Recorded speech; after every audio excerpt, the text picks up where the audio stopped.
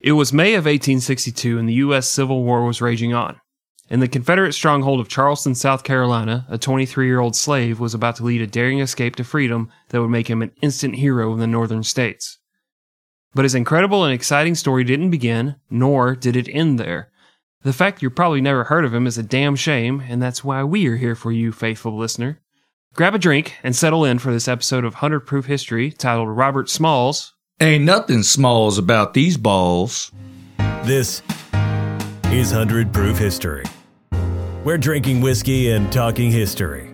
So, grab a drink, sit back, relax, and enjoy a few laughs as the guys talk about all the horrible things people do to each other. Here are your hosts, Chris and Greg. Did you get it, Chris?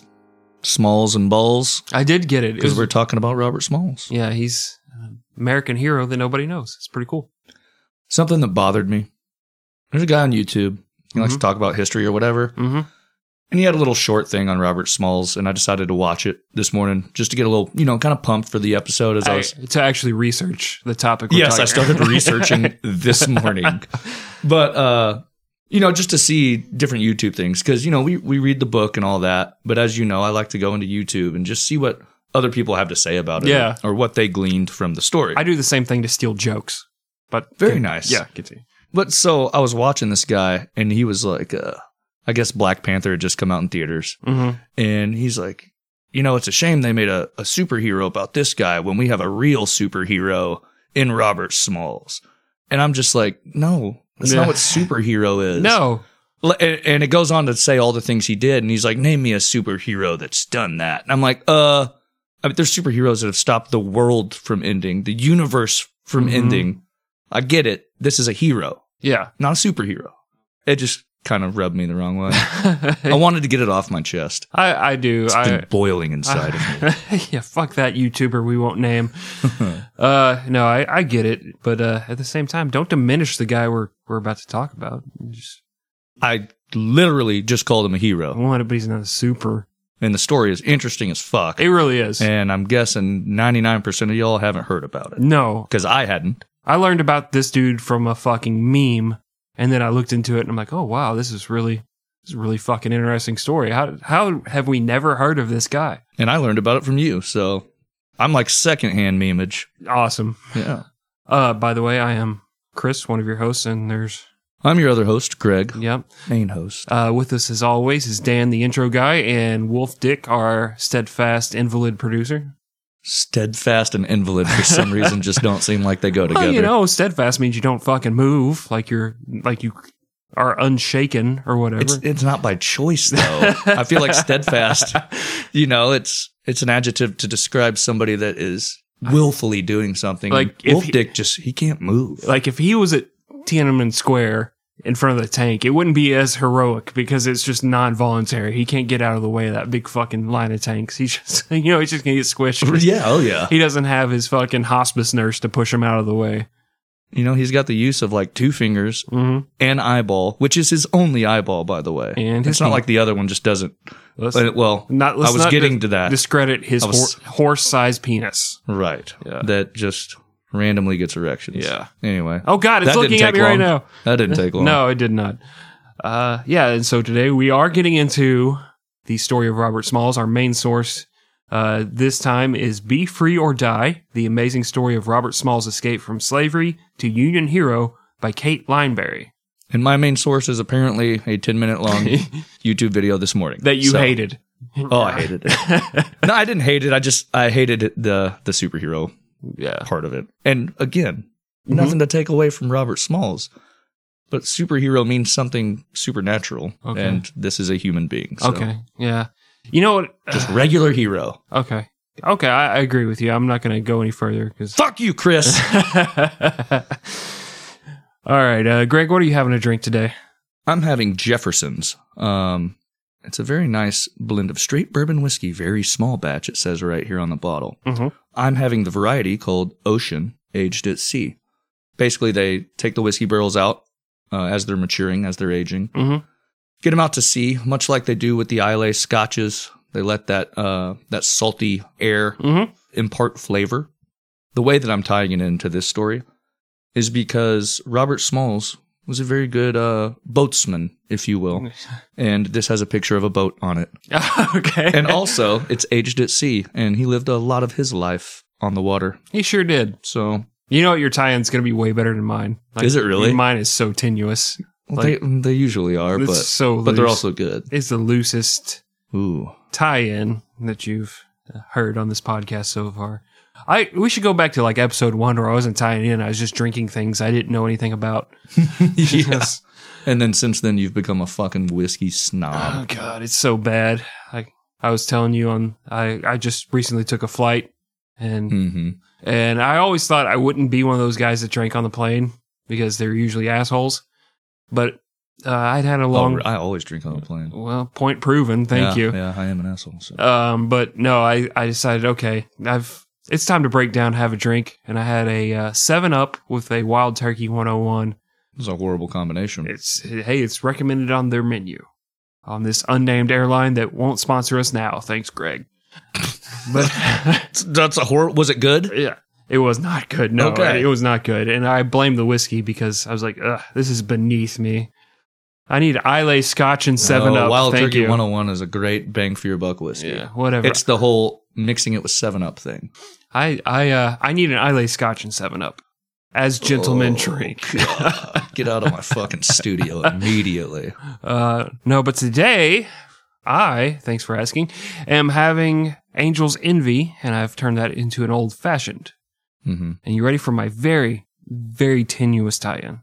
And it's not the tie-in that I first thought of that, well, this is an old fashioned story, because that's, I could say that about fucking anything in history. Mm-hmm. Angel's Envy is aged in port barrels, and boats sail out of ports. And Robert Smalls spent a lot of time on a boat. And there you go. Thank you. Wolf Dick, I need more applause than that. I need a fucking round of applause.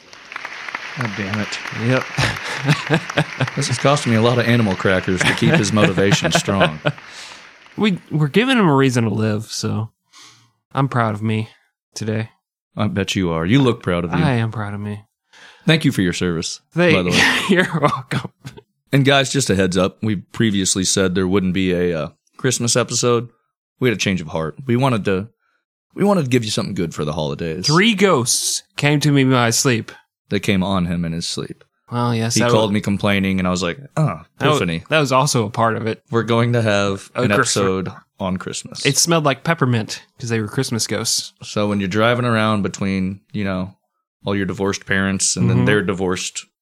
Yeah, it takes a long time. You got like 8 families. We understand. Yeah.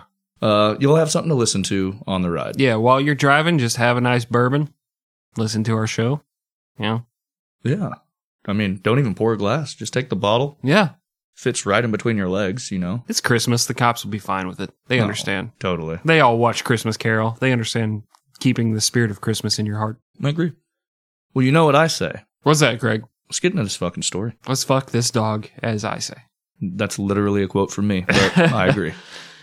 Robert Smalls was born in 1839 in Beaufort, South Carolina. He was a second-generation slave.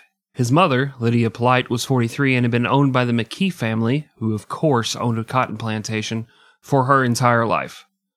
She was a house slave, and she was owned by Henry McKee, who was 10 years younger than her, and whom she had actually helped raise. There are some that believe that Robert Smalls was the child of Henry McKee, mainly because of the way he looked after Robert when he was young, but it's possible that McKee was just more of a gentler racist than those who lived around him in his era. In one of these dumb shows, I gave a 3-second editorial about how slavery was bad, but it really does need to be spelled out for some people. So I will now quote Robert Smalls, who described the world he grew up in, and bear with me, guys, this is a little lengthy. Quote, I had no trouble with my owner, but I have seen a good deal in traveling around on the plantations. I have seen stocks in which the people are confined from 24 to 48 hours. In whipping, a man is tied up to a tree and gets 100 lashes from a rawhide.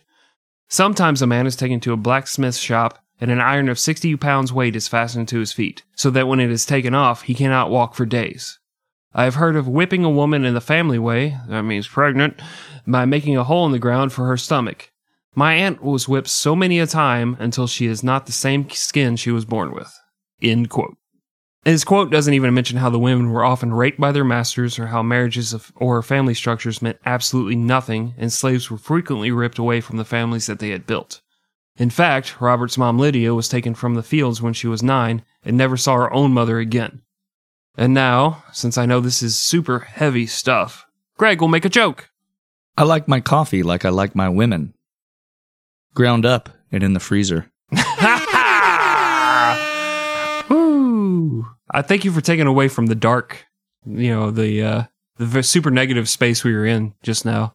Well, we like to make the funnies when we do these, but there's not a lot of jokes you can make a joke about do with that. So pregnant women being shoved into a hole in the ground. So you don't want to disrupt the belly while you're whipping the shit out of them. Yeah, I had to pivot. So yeah, I appreciate it. Well, like his mother, Robert was a house slave as a boy and got to play with the older children of Henry McKee. When he was 12, McKee sent Robert to Charleston to work. It was a beautiful city, but it was also a racist shithole full of slave markets. It is estimated that out of all the slaves that had been kidnapped and brought from Africa, 40% of them came through Charleston. Robert was sent to work for Eliza Ancrum, who was Henry McKee's sister-in-law.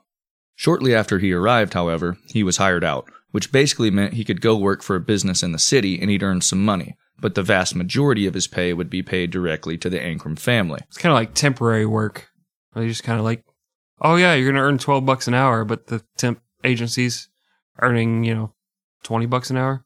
Except this is more like the temp agency is going to get 95%. And if you fuck up, they're going to whip you and beat you. And yeah. But basically the same thing. It's pretty much the same. Fuck capitalism. Continue. Can I take a second? Can I take 1 second before we continue? You already did. Okay, good. I think it was last episode before, where we were just making jokes about communism, like seize the means of production and all that. I spent this past weekend in an airport, and I have converted to communism. I'm just going to admit it because I paid $5 for a fucking Monster energy drink because they had me fucking captive, and the Hudson News knew it, so they could charge whatever the fuck they wanted. And capitalism has just lost its fucking way. Hey man, you just got to vote with your dollar. Yeah, I guess so. I'll go to the other Hudson News and pay $5 for a fucking Monster energy drink. Or you just have some foresight and bring a fucking Monster energy drink with you. Unless it's over 4 ounces, Greg, because then it might be explosive Monster energy drink. Oh, you're talking about in the... Yeah, once you get past the security, man, you're fucked. You are fucked, and they know it, and they just bend you over. Yeah, let me just get out my hammer and sickle. So these slaves that were hired out had to wear diamond badges on them that were numbered and indicated what kind of job they were allowed to do.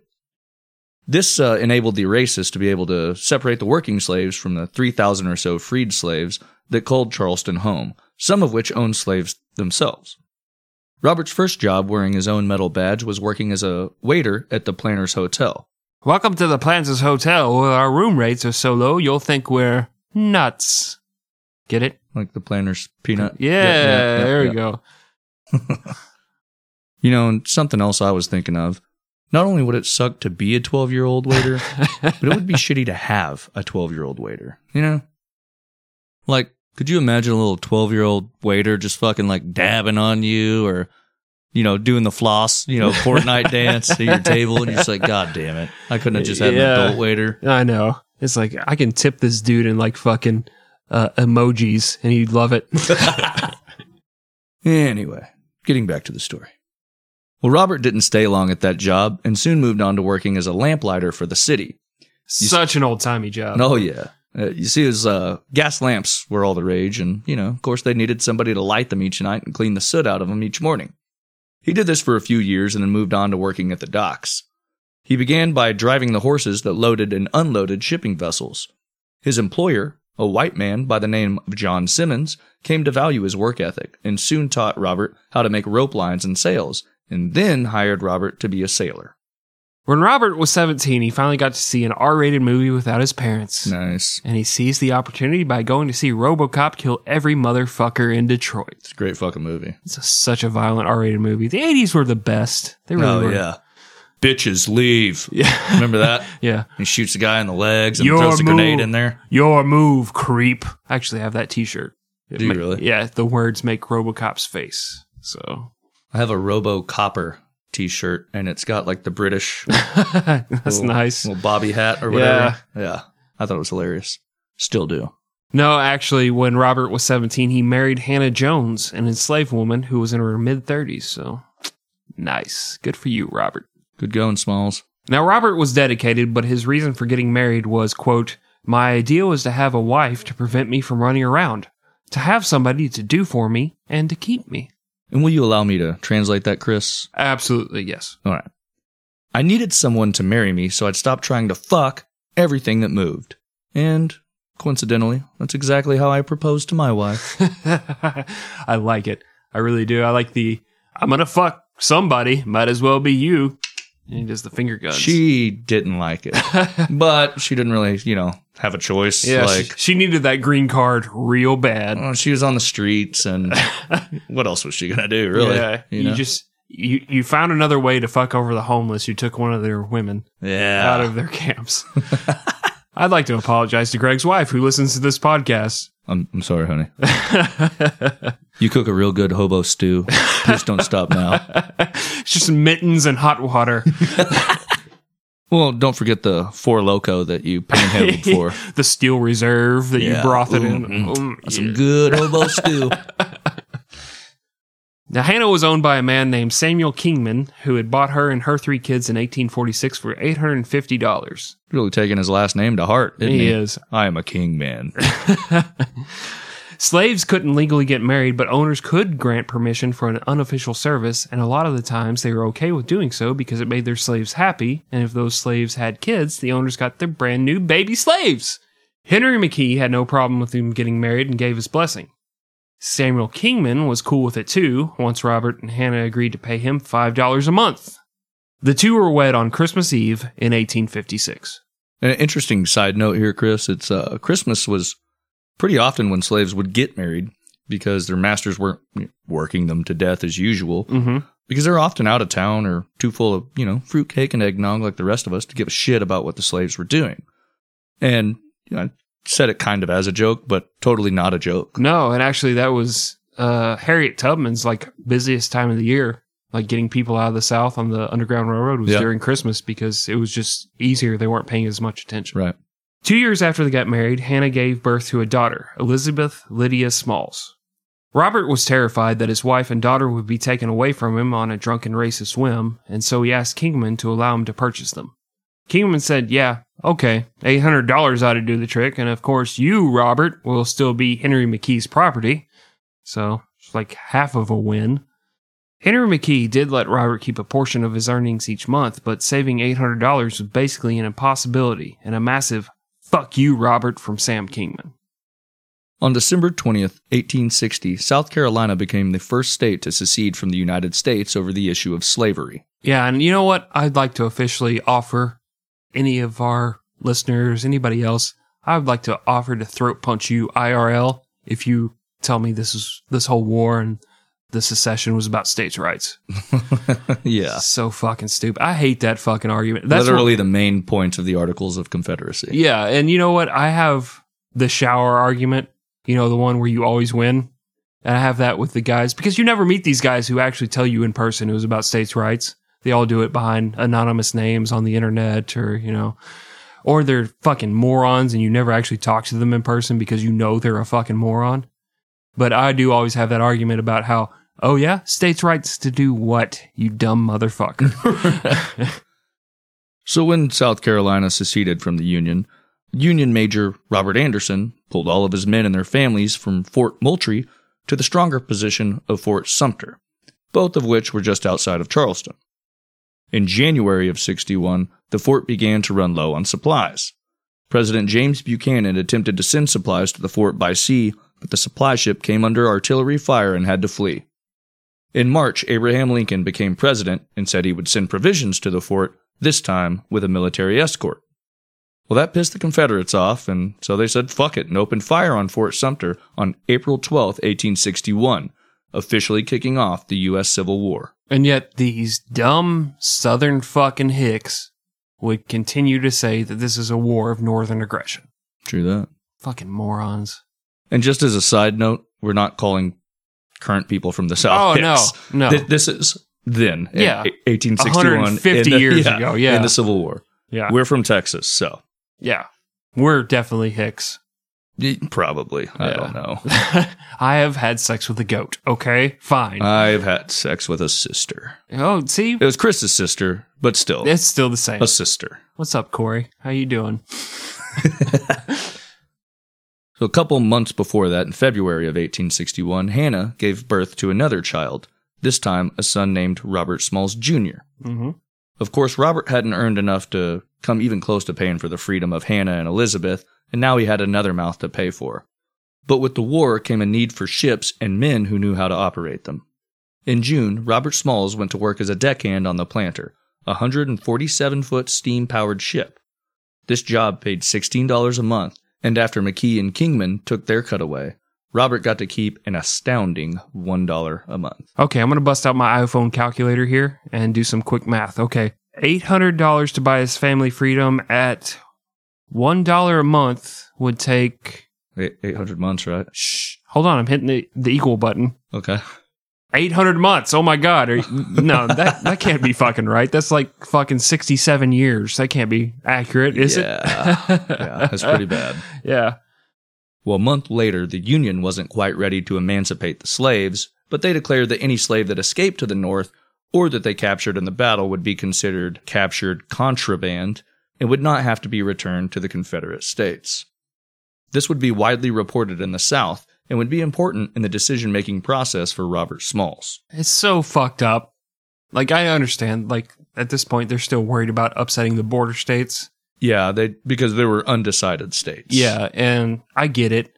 But at the same time, like, he's excited because he's found out that he's considered property and he can be seized as the spoils of war at this point. Right, captured contraband. Yeah, not a human, not a person. He's basically the same as a bale of hay at this point. Better than a slave, though. I guess that's true. That's the life lesson you should take away from this, listener. It's better to be a bale of hay than a slave. In the fall, the captain of the Planter... Mr. Peanut, right? No, is actually Charles Relier. Oh. He took notice of how skilled Smalls was at working on a boat and promoted him to wheelman. Fucking stupid hick. Boats don't have wheels. It's like the McDonald's toys that you pull back and let go. Those boats have wheels. There's real ones. Ooh, and they actually moved. Yeah. Yeah, you get them on that. Hell yeah. Forgot all about those. Now, technically, Robert was the pilot of the ship, but for some reason, I don't know why. Racism. Yeah. The Confederates refused to give any black man the title of pilot. Meanwhile, the Union set up a blockade around Charleston Harbor, and a Union Commodore, Samuel DuPont, who would later invent house paint, led a large naval force and captured the town of Port Royal, which was right down the road from Beauport. You know, DuPont has their hands in tons of shit. Oh, yeah. Okay. Especially murdering wrestlers. Oh, what's the name of that? Foxcatcher. Foxcatcher. Yeah. He was a DuPont? He was. He absolutely was. And he murdered a wrestler that he was gay in love with. He was definitely a part of the actual DuPont family. I'm not so sure about this guy. Is it Samuel DuPont? There's a space between Du and Pont, so you never know. In that guy's name, there's no space. So, I don't know. Maybe. Who can really say? No one. There's no way to ever find out. No way. I'd like to introduce our newest sponsor, Ancestry.com. Oh, never mind. Okay, continue. Now, all of the white folks in Beauport, including old Henry the Nice Racist McKee, freaked out and went full white flight mode and abandoned the town, leaving behind all of their slaves. When word of this made it to Charleston, the whites began to lose their shit because they knew they were next and feared a massive slave rebellion. Union Major General David Hunter only made this fear worse when he took it upon himself to declare all the slaves in Georgia, Florida, and South Carolina as emancipated. He just said, fuck it, I'm doing it. What are you going to do about it? Now, you might think that Abe Lincoln would have loved that, but at this point in the war, he was still negotiating, and emancipation wasn't quite on the table yet. Now, Hunter wanted the slaves freed so they would fight for the Union, but Lincoln was still worried that enlisting the help of the blacks would push the still loyal border states to the Confederate side. But Robert Smalls could see that the tides were turning. You know, because he was a sailor. They can all do that, Chris. And he saw an opportunity. It was time to make a break for freedom. That is true. Why are you nodding in agreement, Wolf Dick? Yeah, he's He's not a slave. How are you even nodding? He's an indentured servant. We discussed this last episode. He's not a slave. You have food and a roof, and we're allowing you a small plot of land to share crop. Look at him. Yeah. Look at him. Nodding. He has fucking neck muscles. Who knew? Son of a bitch. What else can you do? Yeah. What have you been hiding from us? Probably screwing my wife when I'm not at home. Like you screwing yours. I know. This guy and his giant penis. You just can't trust him. Here was Robert's plan in a nutshell. Because of the planter. I get it. Peanuts and such. Very nice. Every night, the 3 white officers aboard the planter would leave the boat and go ashore to be either with their wives, their mistresses, or their manstresses. And the 7 slaves who worked aboard the ship were left alone. The 3 white officers, Captain Charles Rellier, Samuel Smith Hancock, and Samuel Z. Pitcher. He was the one with the manstress, obviously, because he's a pitcher. He was Z Pitcher. And every pitcher needs a catcher? They absolutely do. Okay. So he was a top then. Yeah. Right. Power top. Not a sub top? No. Like our sub dude? Not our sub dude. All right. Well, they may have trusted the slaves, but it was more likely that they didn't think they had the stones to attempt anything with the boat. They didn't know that Robert Smalls had 6-inch fucking brass balls. Absolutely. The ship was owned by a private contractor, John Ferguson, who would have been royally pissed off if he knew the white guys took off at night. And he'll actually play the role of douchebag villain later on in our story. Yes, he will. He's stroking his mustache like Dick Dastardly. Once the officers were off the boat, the slaves would sneak their families aboard the ship and hide them below deck. Robert would disguise himself as the captain and sail the boat out of Charleston Harbor and directly at the Union naval blockade, where he would surrender the ship and all the slaves on board to the Union. This trip was only about 10 miles, but in between Charleston and Freedom were several Confederate fortifications as well as gun batteries. The boat itself would be valuable to the Union, as it was fast, armed, and could travel in less than 4 feet of water. Robert started working on his plan one day after Rellier had left his straw hat on the ship, and one of his fellow slaves put it on Robert's head and started making fun of him because he looked like the captain. You look like a white racist! Smalls would then tell his wife Hannah, who wanted to know what would happen if he were caught. Robert plainly said, "I shall be shot." Hannah took a moment and said, "It is a risk, dear, but you and I and our little ones must be free. I will go, for where you die, I die." Literally a ride or die bitch. Yeah, that's one way to think of it. Sometime in April, Robert let his fellow slaves know the plan, and they all agreed to join in, but they decided not to tell their wives and families because the less people who knew, the better. Women be talking. Am I right? Let me know in the comments, ladies. No comment. Earlier in the day, the crew had picked up some guns from Coal Island, which left Charleston vulnerable from the Stono River. If Smalls could get to the Union that night, he'd be delivering a bunch of cannons and valuable intelligence about Confederate defenses. Right away, the plan hit a speed bump. The water didn't have speed bumps, you stupid hick. The first mate, Samuel Hancock, said he wasn't going to go ashore that night. Robert told everyone he didn't give a shit and he would just take care of Hancock himself. Luckily, the dude went ashore because Smalls would later say that Hancock would, quote, either be carried out to sea as a captive or thrown overboard as a corpse. Fucking badass. 2 of the deckhands decided that their balls weren't quite as brass as Robert Smalls, so they left the boat, but 3 other dudes had heard about the plan somehow. Someone told their woman, like you said. Yeah, they weren't supposed to do that. And those 3 dudes showed up to help. The slaves invited their families aboard, but again, only Hannah Smalls was aware of the plan. Once all the families were on board the ship, Robert explained the plan. Now, the women, they were on board the ship, but they sure as hell weren't on board with the plan.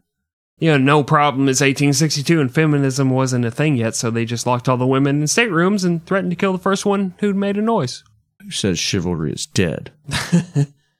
This is also when they decided that if they were attacked, they would all hold hands, jump in the water, and drown themselves. Slavery was no longer an option. Once the women had calmed down, the crew quietly moved them to another ship, the Edouard, which was tied up at the North Atlantic Wharf. They couldn't risk them blowing the whole plan with their stupid feminine hysterics. Now, I read the same thing you read. Mm-hmm. I was watching a TED Talk, which I guess was from Robert Smalls' great-great-grandson. Uh-huh. It was his daughter's great-grandson. Okay. he had actually said in his TED Talk that they lined the bottom of the boat with dynamite to blow it up in case they were captured. And I mean, it's a little surprising, but not surprising at all. It's very surprising to me where the fuck they get the dynamite from.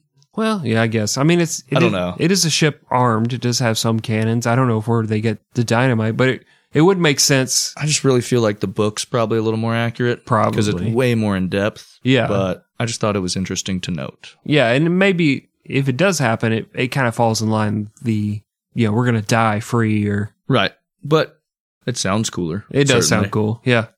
Finally, around 3 a.m. on May 13th, the crew began to heat up the steam engines. Smalls threw on the straw hat that Relier left on the boat. The men untied the moorings and the planter eased away from the wharf.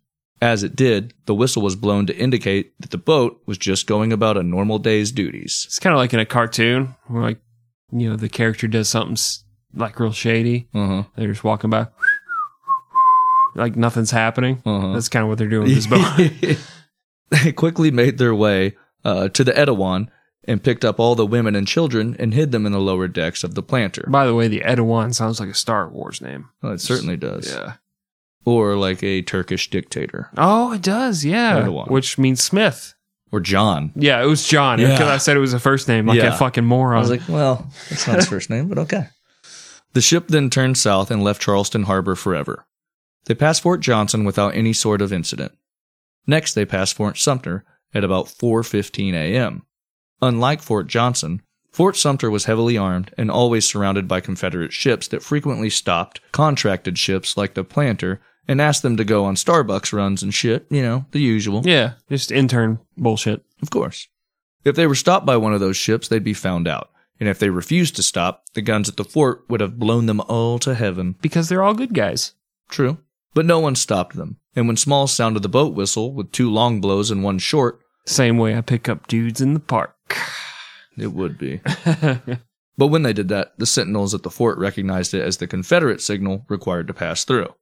One sentry shouted, "Blow the damn Yankees to hell or bring one of them in." Blow the damn Yankees to hell! I'm not going to do your fucking bullshit John Wilkes Booth fucking voice. But yeah, he probably sounded more like that. Smalls just nodded and said aye aye in his best white steamboat captain voice. Yeah, see, he should have been hosting the podcast with those voice skills. At that very moment, the real Captain Charles Relier returned to the dock and found his boat missing. He knew what had happened, and if he'd said anything right then and there, word could have reached Fort Sumter, presumably by cell phone. Yeah. And they could have opened fire on and destroyed the planter. Hold on. It's 1862. They don't have cell phones. They'd use pagers. Oh, that's right. Fucking idiot. You're right. God. I'm so fucking stupid. Well, but instead, he stood there with his dick in his hand and tried to figure out how he was going to blame the loss of the boat on someone else. Having made it past the fort undetected, Smalls ordered more steam and steered straight at the Union fleet. Smalls raised the white flag as he approached a Union ironclad, the Onward. The what? Onward. I get it. Never mind. Go ahead. I see where you're going with that. A fog had settled in the bay, and the captain of the Onward was just about to open fire when he noticed the white flag flying. Robert Smalls smiled as he met the captain and surrendered the boats and the guns. He and his family were free. And now? The end. Yeah, that's the end. It's not the end because this story gets even crazier from here. It does. But I do need to free some urine from my bladder and free some whiskey from the bottle it was cruelly trapped in. And then re-enslave it in my stomach. But it'll be free again 30 minutes later when I pee it out. That's true. So, yeah. It's a cyclical happy story. It is. It just keeps getting better and better for everybody involved. Until I beat my entire family. Whatever. They have it coming. Let's take a break, Greg. All right.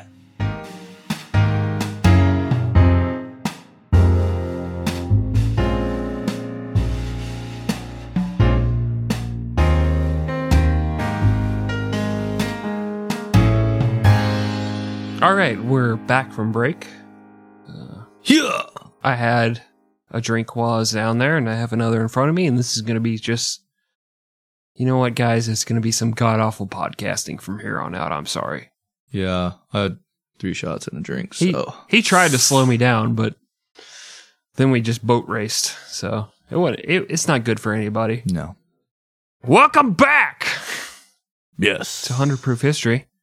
Yeah, so I mentioned in the intro that I'd been on a flight and I had the 101 wild turkey, but didn't really mention why I was on the flight.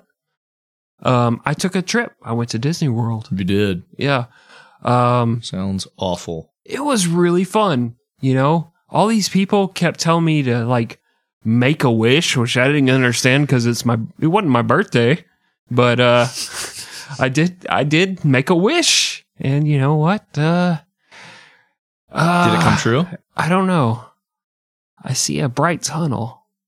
My relatives are calling me. You know what? Fuck it. I'm going to do a history podcast instead. Yeah, let's do it, man. Yeah, fuck those guys. Stupid fucking dead relatives. Bunch of assholes. Okay, super duper quick recap for you guys. Robert Smalls, he'd been born a slave. He married a slave. He had 2 slave children, stole a Confederate-owned boat, and sailed it directly to the Union Navy with his family aboard.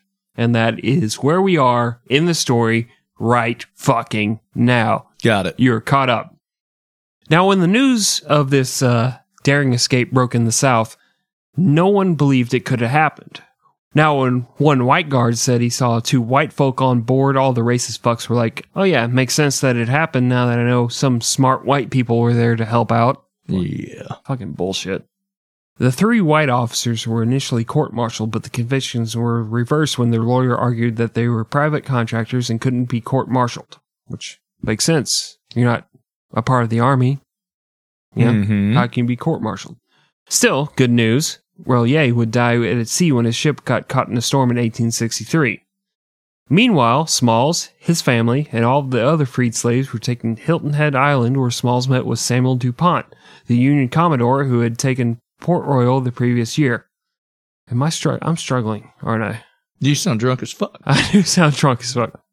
Smalls told DuPont what had happened and provided him with the intelligence he had about Coal Island being unguarded. DuPont called him a goddamn American hero and wrote a letter recommending he be awarded a cash prize. The New York Tribune got wind of the story and ran with it, but don't let the fact that they were a northern paper fool you into thinking that they weren't also racist. They were just condescending racist instead of evil racist, saying that Smalls, quote, though black, is a hero. He has added new proof to the evidence that Negroes have skill and courage and tact, and that they will risk their lives for the sake of their liberty. Yeah, they're humans too, you moron, not some fucking trained dog that figured out how to lick peanut butter off your fucking genitals. Jesus. Yeah, I know, it's fucking horseshit. So condescending. Still, Smalls and the crew did get the prize that DuPont recommended, with Robert getting $1,500. Now we can afford to buy the freedom of almost 2 families. Is that too far? I don't know. I mean, that's fucking literally the cost. DuPont gave Smalls a job as a civilian pilot and a salary of $40 a month. Big baller! Shortly thereafter, a reverend named Mansfield French came to DuPont and asked if he could take Smalls to New York so that they could speak to crowds and raise money for the freed slaves in Port Royal who were struggling with poverty and disease. DuPont said no because he respected Smalls and didn't want to see him paraded around like one of P.T. Barnum's sideshows. But soon after that, Abraham Lincoln declared that the whole slaves are captured contraband thing was a bunch of malarkey, and any slave who had been freed or had escaped was forever free and would never again be held as slaves. Reverend French then returned with a new plan. He'd take Smalls to Washington, D.C., and in addition to attempting to raise funds for Port Royal, they'd lobby for the Union to allow for black soldiers. In August of 1862, Smalls met with Abraham Lincoln. Yeah, now in our Abraham Lincoln assassination series, we did tell you that it was super easy to meet with the president.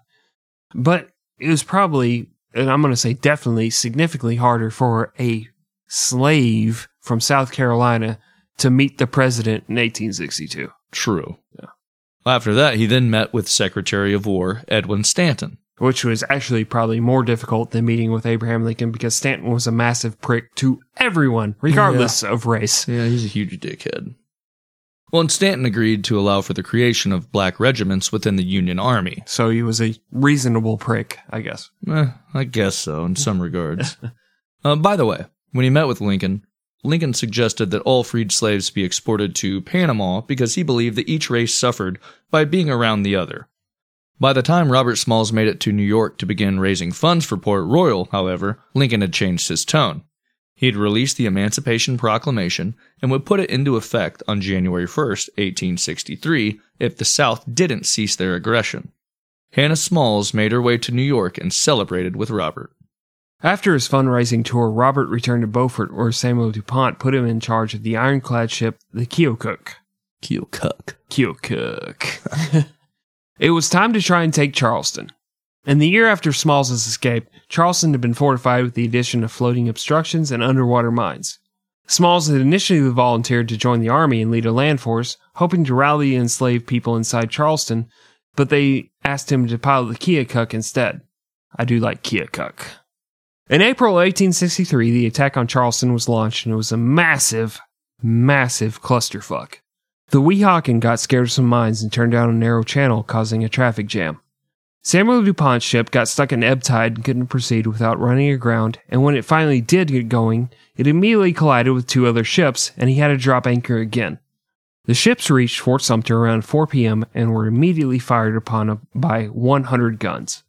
The captain of the Keokuk ordered Smalls to steam ahead of the other ships to get out of the traffic jam, and his ship was hit 90 fucking times. The attack was called off, and Smalls took the ship out of the harbor, but it was heavily damaged and had to be towed. Luckily, the crew had been moved to the tugboat before the ship sank to the bottom of the Charleston harbor. That was bad enough, but a month later, Robert lost his only son, Robert Jr., to smallpox. An outbreak had spread through Port Royal and Beaufort, and of course, the New York dickhead paper struck again and blamed it on the former slaves, saying, quote, "The Negroes, by their filthy habits, are constantly contracting and disseminating the loathsome disease." Bunch of fucking dickheads. Mm-hmm. And now that we're all depressed, Greg will tell us another joke. All right. I like my women like I like my coffee. Gone by 9 a.m. Ah! Got him.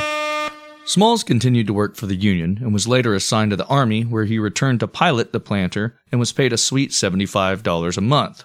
That's way better than $1. Yes. He helped out in the second attempt to take Charleston, which was also a gigantic failure. You know, side note here, and possibly a story for another day, this is the battle where the 54th Massachusetts Volunteers, a black regiment led by Colonel Robert Shaw, volunteered to take the fort despite being worn the hell out and wound up losing half of their regiment, including Shaw. He was buried with his black soldiers, and his parents, who were staunch abolitionists, said, "I could think of no greater honor than having him buried with his black soldiers." This was the basis of the movie Glory, and one of the men in Shaw's regiment would actually be the first black man to win the Medal of Honor, but they wouldn't award it until the year 1900.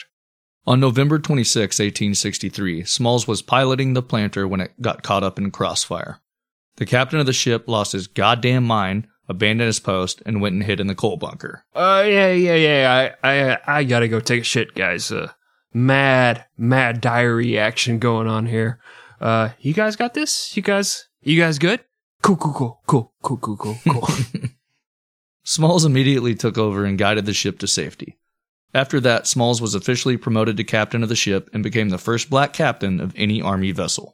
Actually, the Confederate papers did spin this. It's kind of a funny way, but it's also an asshole way of saying, like, big fucking deal, he didn't die during this attack. I do that every fucking day. Where's my captain's hat? True. This promotion bumped him from $75 to $150 a month, which was great because Hannah had just given birth to their third child, Sarah Voorhees Smalls. Friday the 13th. Yeah. Gotcha.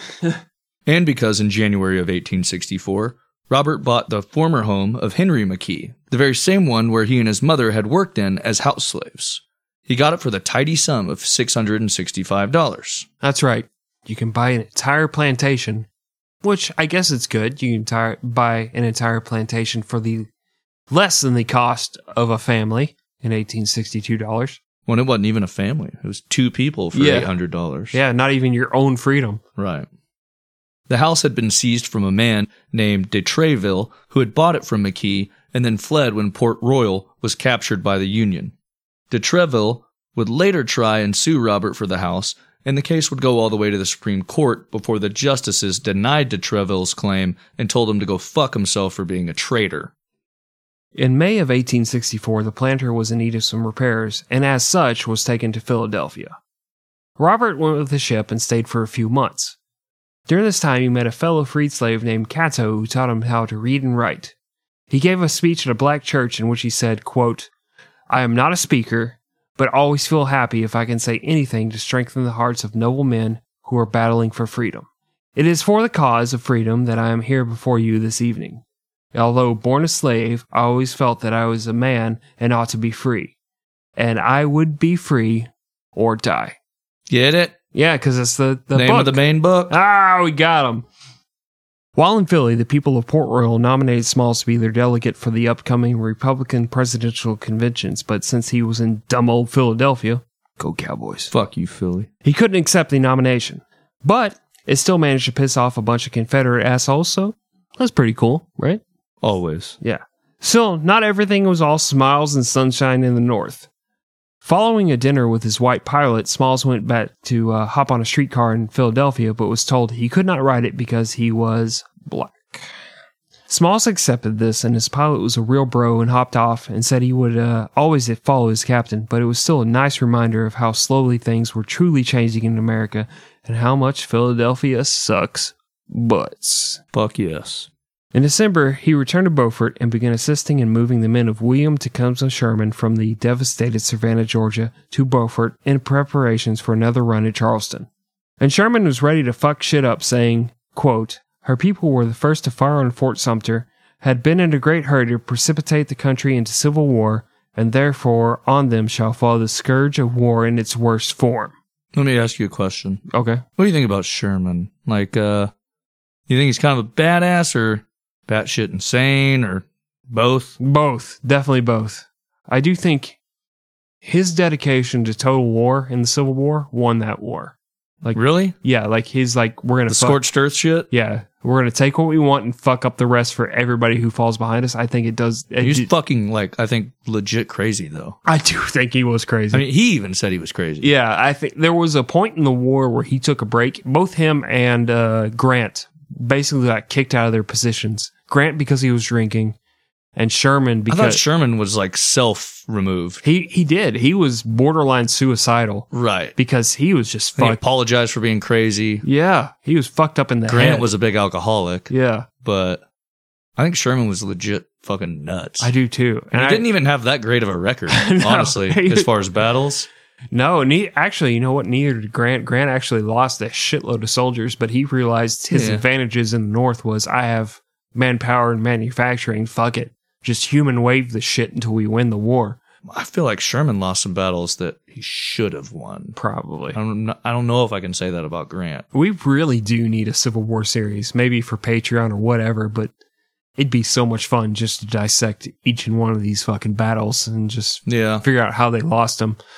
But no, I agree. Sherman he was probably fucking insane. Maybe, bipolar, manic depressive or whatever, but like when he was on manic, it's just like, let's fucking burn down the entire South. And, I think it worked. I think I think it won the war. He's nuts. But anyway, Sherman wouldn't get to take a destructive shit all over Charleston because the Confederacy got scared of him and abandoned the town altogether. On February 18th, 1865, a black regiment of soldiers landed on the shores of Charleston and reclaimed it for the United States of America, which is kind of fucking awesome. Yeah. And you know what? Fuck it. Not even joking this time. I'm proud to be an American. Can't escape where this. At least I know I'm free. Of course. Wolf Dick, if you don't edit that out, no animal crackers. On April 14th, Smalls returned to Charleston aboard the Planter for a celebration. Peanuts for everybody! Man, you love that Planter. Robert E. Lee had surrendered and the war was over. Like a bitch. Well, he did hold on for a very long time. I don't know if he's a bitch. He's a bitch. He did eventually surrender, so... Whatever. Like a bitch. Now he used his ship to ferry civilians and soldiers from Charleston to Fort Sumter so that they could be there when Major Robert Anderson, the man who had surrendered the fort exactly 4 years ago, could once again raise the American flag. The celebration was short-lived. As you know, dear listener, Because just hours later, some small-dicked fuckwad named John Wilkes Booth, or J.W. Bitch as we like to call him, would shoot and kill Abraham Lincoln. The South is avenged! Oh, God. For most of the next few months, Robert Smalls would be in bed with malaria, and the new president, Andrew Johnson, would be fucking everything up and negating everything that Smalls and Lincoln hoped would happen. Yeah, no, seriously, Andrew Johnson's presidency it's a topic that deserves its own show. We can go into great detail whereas to why he deserved to be fucked in the ear with a fire hose. He's just a complete piece of shit. Yeah, and people all too often get him confused with Andrew Jackson, which also is... a piece of shit. Well... Not nearly... I don't know. The times were different. The times were different. They are different. You have to... But Andrew Johnson was a huge piece of shit in his time. Yeah, even in his time, because Lincoln went to all these strides to emancipate the black people and try and institute Reconstruction. And Andrew Johnson just shit all over that once Lincoln was dead. I'm glad that's not happening anymore. Yeah. No, everything's great now. Yeah. I'm proud to be an American. In South Carolina, Johnson appointed a man named Benjamin F. Perry. Oh shit, it's buttfuck Perry. He does exist. B.F. Perry was real all along. So yeah, he appointed B.F. Perry, Benjamin F. Perry, as provisional governor of South Carolina.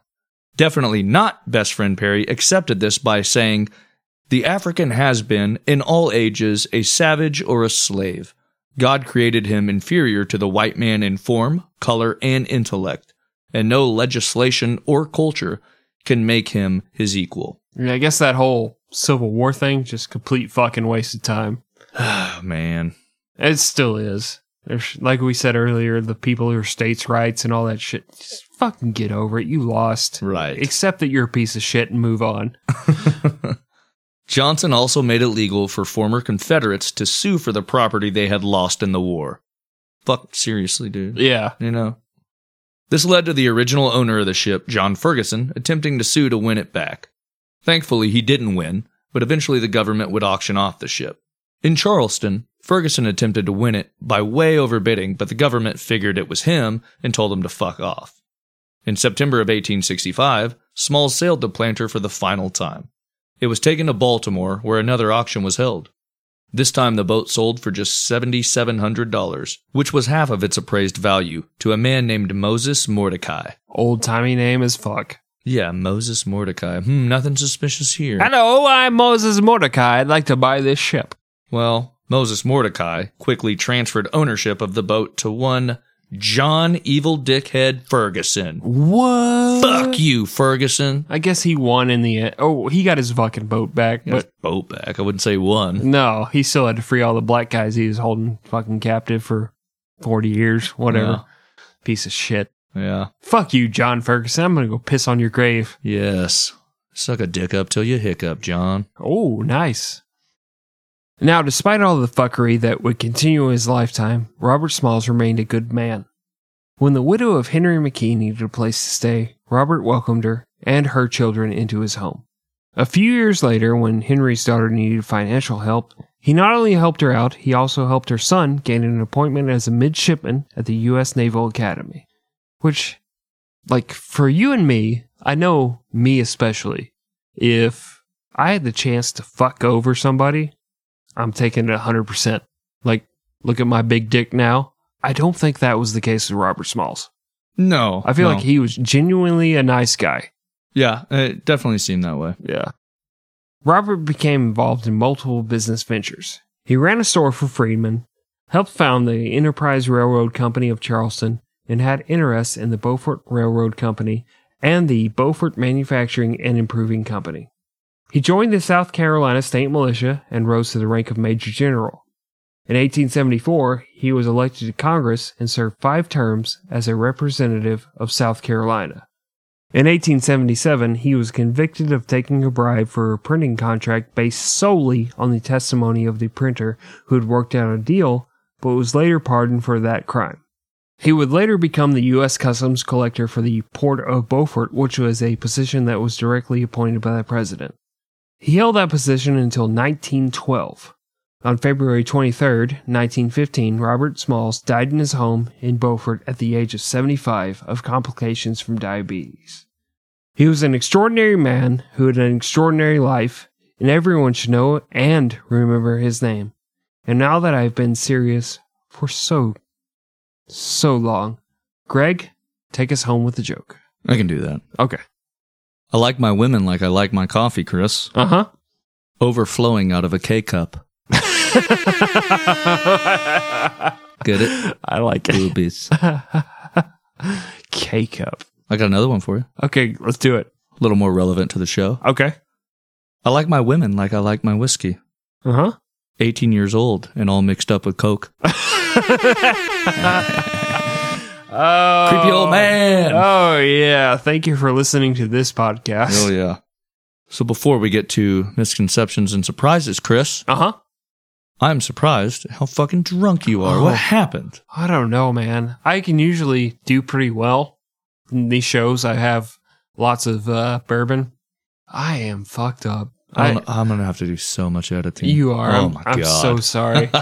No, I don't know what it is. I did take about a week off from bourbon and just drank like maybe a couple of beers and a fruity drink. And I do think maybe. I think I would have a seizure if that happened.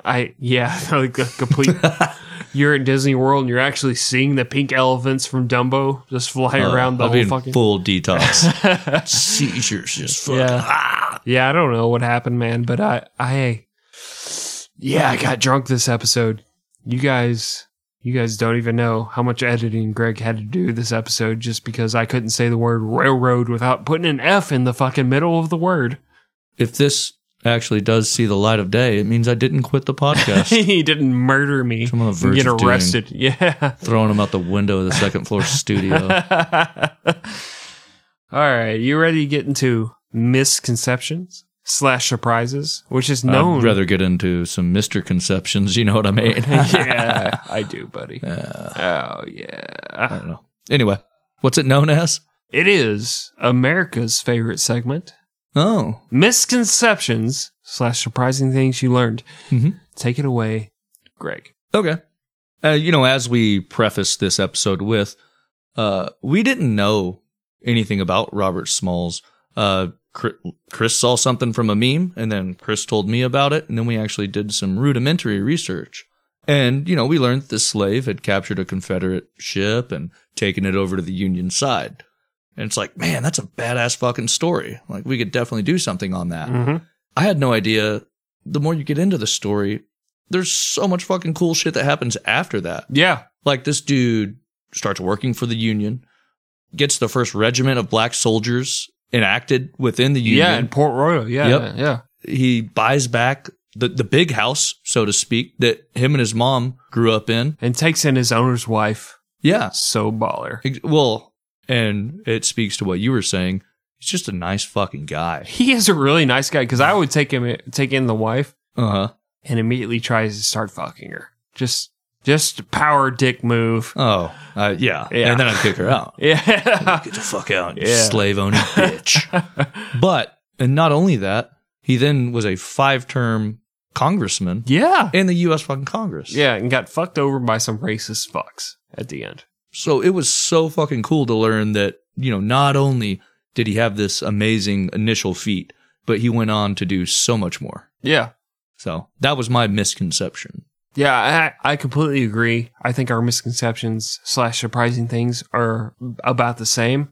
Yeah, I did learn. Yeah. I'm just gonna piggyback, huh? Yes, sir. All right. Absolutely. The dangers of going first. That's why I have you do it every fucking time. No, but yeah, like you said, I knew nothing about this guy. And it's fucking crazy. You hear the names, Abe Lincoln, you hear the name, Frederick Douglass, Harriet Tubman, Harriet Tubman. But you don't hear the name Robert Smalls. Yeah. And this guy was so badass, using the confusion of war to escape to freedom. Yeah. All I need is a few toots and a straw hat and I'm free. But at the same time, he doesn't end there. He decides, okay, now I'm free. I can lead other slaves to freedom. to battle to win this war for the Union. And that's just, I feel like me personally being a shitty human being, once I got that freedom, like, all right, fuck you guys. I'm done. I retire. I got my freedom. Me and my family are going to go live a nice little quiet life. You'll never hear me again. But this guy went one step further or two steps further. And he was not only a spokesman for the black man once he got up to Washington and New York and, you know, creating these regiments of freedom fighters, he was also a congressman, which is just fucking crazy to me that a freed slave could be a congressman for 5 fucking terms in South Carolina at this point in time in history. Yeah, no kidding. Yeah, so I feel like our misconceptions are the same because our misconceptions and surprising things are the exact same as everyone who's listening to this podcast. They never fucking heard of this guy. Right, yeah. It's all new information. So, you know, let's go forward with there and then find out all the amazing shit this guy did in his lifetime. There's one small note I wanted to add. You know, we talked about how he delivered the Planter, which was itself a valuable ship because, as you said, it can sail in only 4 foot of water. Yeah. Which was important in this harbor because especially the Union tried to blockade it by actually sailing ships out to the harbor filled with rocks. Yeah. Sinking them, but it only created like more channels. And we talked about DuPont's ship getting, you know, caught in ebb tide and stuck on a sandbar waiting for, you know, the tide to come back so you can go in further into the port. Exactly. Yeah. So it's a valuable ship that they're delivering, but it also had guns on it, which were extremely valuable.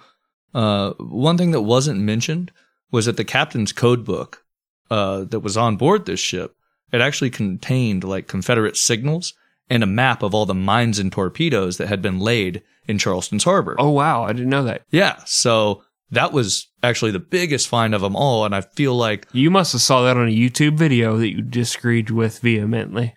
No, it actually wasn't. It was either from our main source, Live Free or Die, or something that I saw on Wikipedia. Okay. I only started the YouTube videos, which was my only research, according to Chris. I only started those this morning while I was showering up, you know, giving myself a nice shave. Oh, yeah. Like an old-timey barber. Getting those...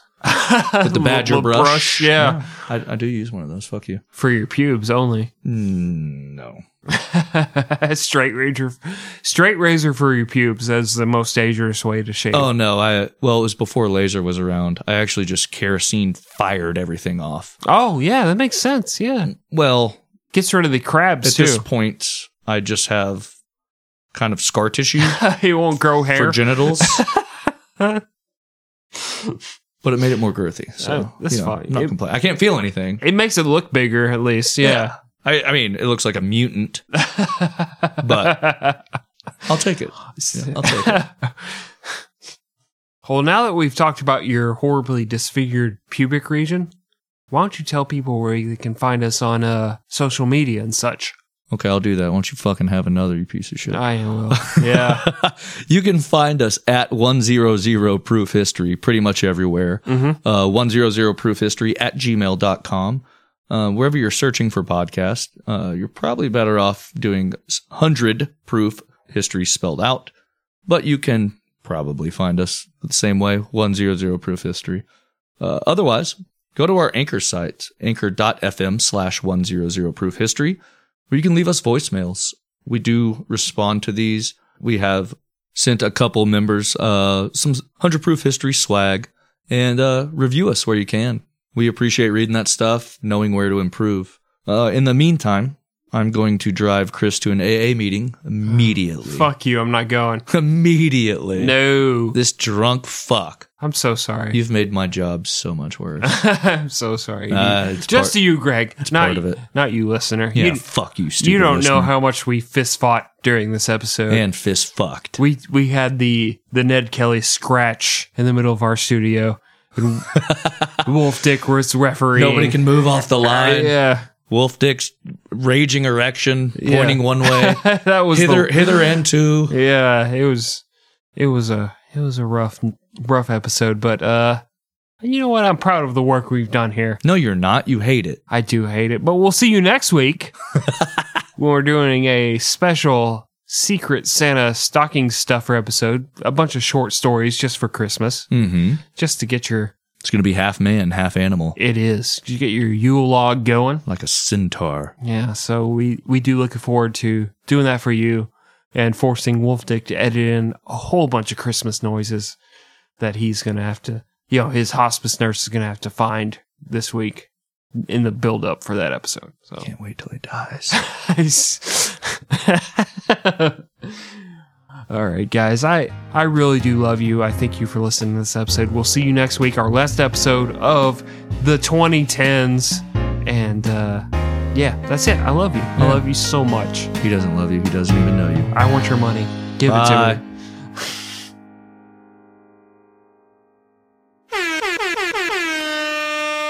I got to the sugary bottom. It's like when you Rice Krispies and you get that big spoonful of milk and sugar at the bottom. Oh, yes. I remember that from 20 years ago. I remember that from fucking yesterday, but okay. You don't do that? Oh, you're such an old dude. You eat fucking like plain... Things that nourish my body. Plain fucking mini wheats, not even frosted. I don't eat cereal, period. Oh, cereal. Milk is for babies. It's not for babies. It's for babies and white Russians. Not the black Russians. Hell no, there's no such thing. This is the worst podcast. It's not on the podcast. It's just the worst friendship. It will be at the end. Next outtake, please, Wolf Dick.